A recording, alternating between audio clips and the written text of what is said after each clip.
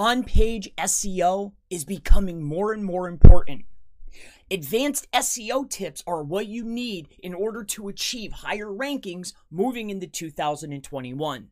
In this video, I will showcase 3 ways that you can apply advanced SEO tips to your SEO to get more views, to get more rankings, to just do a lot better. So let's not waste any time. I want to show you 3 schema hacks that you can utilize to increase your on-page SEO to get better rankings.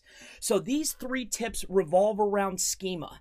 So we know that schema gets rendered. We know that schema gets seen. So what I want to do is I want to showcase a few little tips that you can take away today and utilize in order to get more keywords on the page, in order to get more content on the page so you can get better rankings.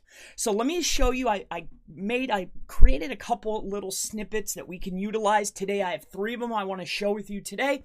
So let's not waste any time. Let me show you these on-page SEO little hacks that we made. All right, so here we go. We're going to start with the very first one. So the very first one, and we'll go ahead and we'll copy it, and then I'll walk through exactly what it is and what we are doing. All right, so we're going to come over here. We're going to put the code in, and this is the rich results test. You can do schema, structured data testing, all right, and this is the rich results test. They're pretty much doing a lot of the same thing. I like this one because it showcases a little bit more, but let me show you this. I want to show you the rendered page, and I'll walk you through the tips as we go. All right, so we put in the code, and again, I'm utilizing AMP code because I'm playing with AMP right now, so that's why I have this code. But it's still the same. You'll still be able to take these tips away today. All right, so as we're waiting for this, I want to bring you over, and I want to showcase something first and foremost.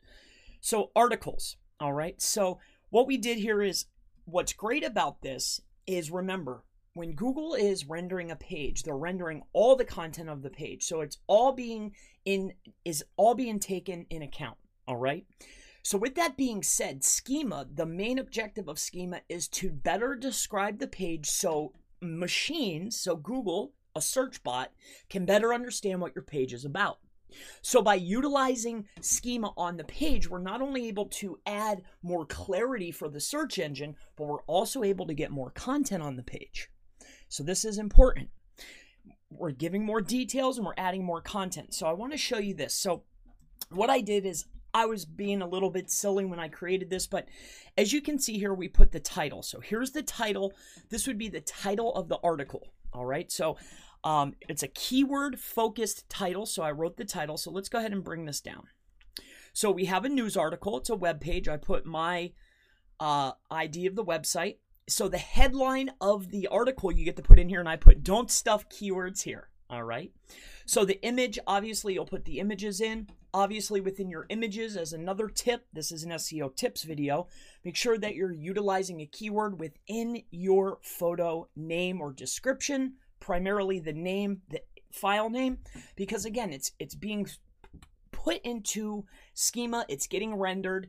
As many keywords and as many directives as you can give to the search engine, the better off that your page can perform. All right, so let's move down the list here. Of course, our date, our author is myself.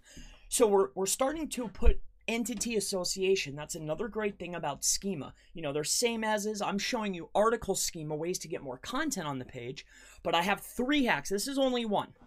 I'm just showcasing this. So this is the first version of it. This is a basic. All right. So then articles, what we have here is the news article, webpage. I'll go a little faster for you. The headline, don't stuff keywords here. You have to be relatively careful, but I'll show you in a few moments here how you can get really insane with this. So don't stuff the keywords here. You put the date, the logo, and this would be a basic form. All right, so let me show you the next variation that I've created. All right, so let me get down here. So that was version 1. Okay, now I want to go ahead and show you this right here. So this is version 2, and this is where it starts to get a little bit more fun. So this is something that's called article body. So let's go over here. and I want to showcase this for you. And this is where it can really start to get fun. And then what we'll do is we're going to bring it all together in the last tip so I can showcase you something that you can take away today. So let's go ahead and analyze this, and I want to show you this. And in this part of it, I want to show you that it's rendering it all right? So let's go in here. So let's view the rendered HTML first so I can showcase this. So take a look here. So we have the same thing. This is what has been rendered, which means it's been read, which means this data has been input to the search engine. All right, so let's go ahead and scroll down here. Look at this. So we're able to put the date, the person, the name. This is a cleaner version. The last tip, I'm going to put it all together for you. All right, but what I'm showing you here is this is just LDJSON. This is what's recommended by Google. That's why I use it. You know, there's a lot of other micro formats. There's other schema that you can utilize, but this is what's recommended. So obviously, if you're going to play with any type of schema, this would be what is going to be recommended. But again, there's other micro data that you can use, that you can mark up your content with, which is highly recommended. Multiple types is recommended, but if you're just starting out, LDJSON is perfectly fine.